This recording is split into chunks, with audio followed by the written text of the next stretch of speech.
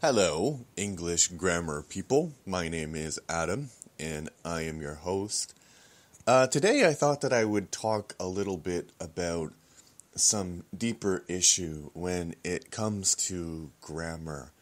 Not specifically in English, but just generally. Although you are interested in English grammar and you're either interested in English grammar or learning English grammar. And the thing that I'd like to talk about is this idea of descriptive grammar or prescriptive grammar. And prescriptive grammar is the idea that there is some kind of correct grammar that you should use when you're speaking to another person. And descriptive grammar is this idea that the grammar is whatever or however native speakers of the language communicate with each other. So, there's a very good example from when I was a kid, this saying, ain't a word. And looking back on it, I don't think it was used that much in the area where I grew up. Maybe occasionally, he ain't coming, something like that. But ain't a word perfectly summarizes this idea that there is some kind of correctness that you need to aspire to, and isn't on this correct level of grammar. The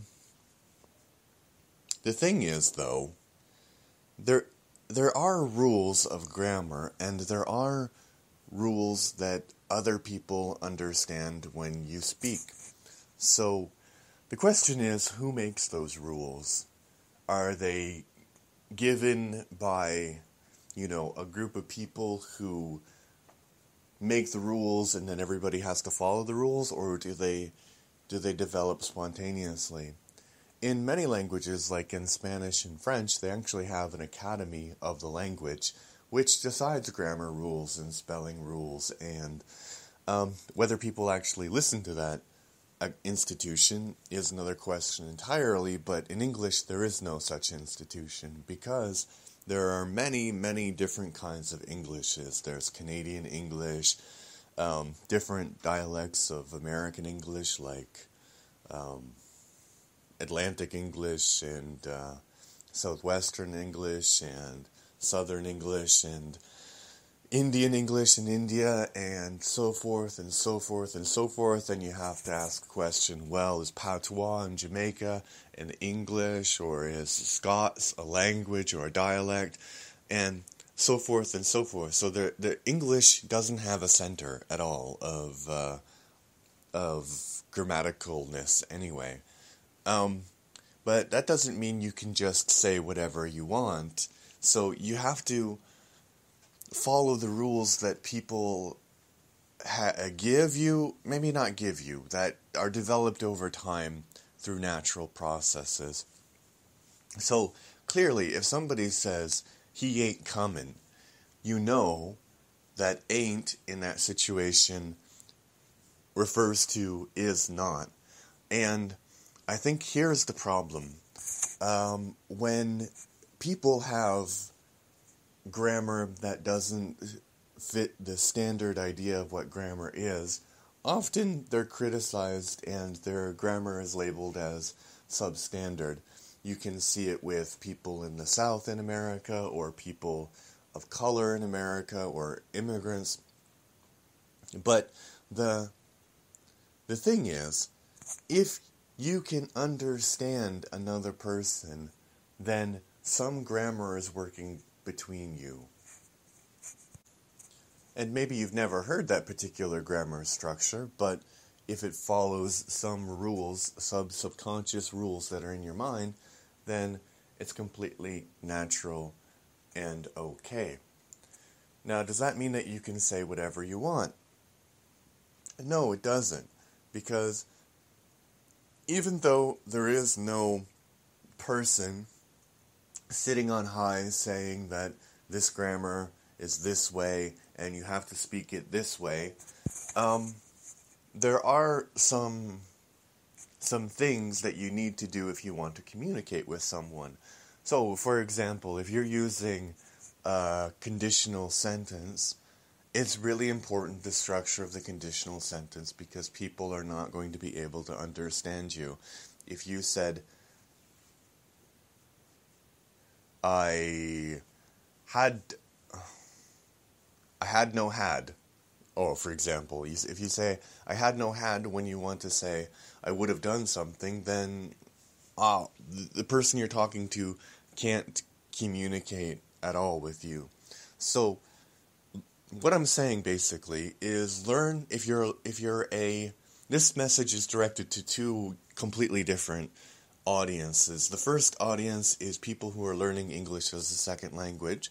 So, if you're learning English as a second language, learn standard grammar in your book, but realize English is such a broad language, there's so many different kinds of English, that when you're really talking to English people, you're going to be surprised by how creative their vocabulary is, how creative their pronunciation is, how creative their grammar is.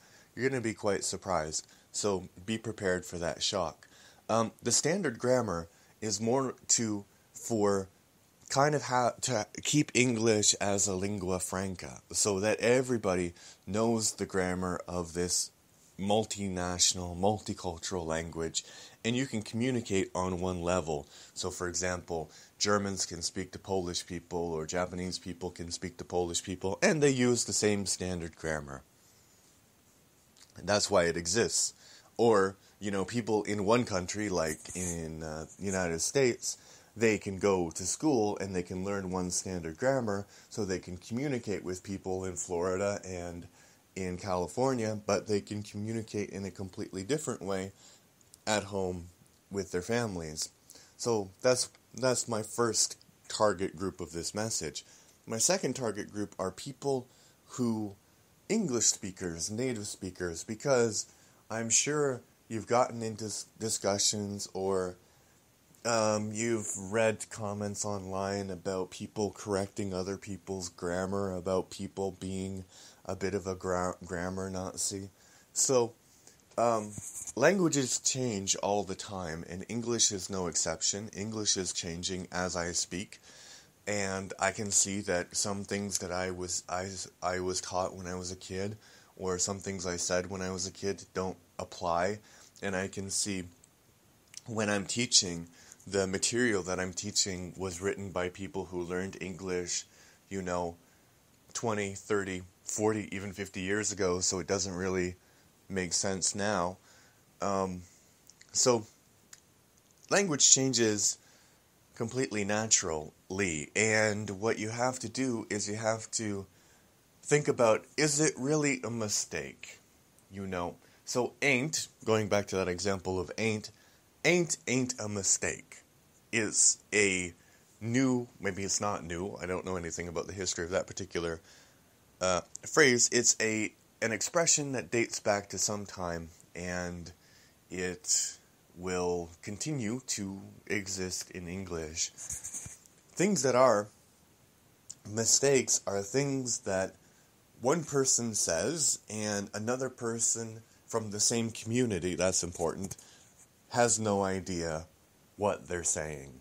So, if I am speaking to another person, another Canadian, and I say something like, I would have had to done it, and he goes like, what? What did you say?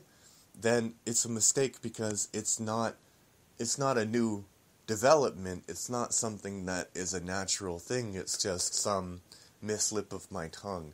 So, yeah, let me emphasize, grammar mistakes are things that prevent communication.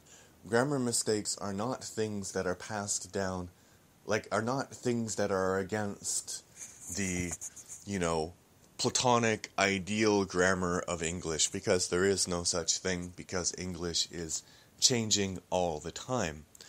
Okay, yeah, so that is my podcast for today. If you'd like to comment on anything I have mentioned, you can go to the Facebook page, English Grammar Corner. You can leave a comment. You can contact me on Twitter at Adam Todd Leverton. If you'd like to support the podcast, you can find multiple ways of doing so in the show notes. You can buy an ad, or you can become a patron by going to patreon.com/Leverton. Thank you very much, and goodbye.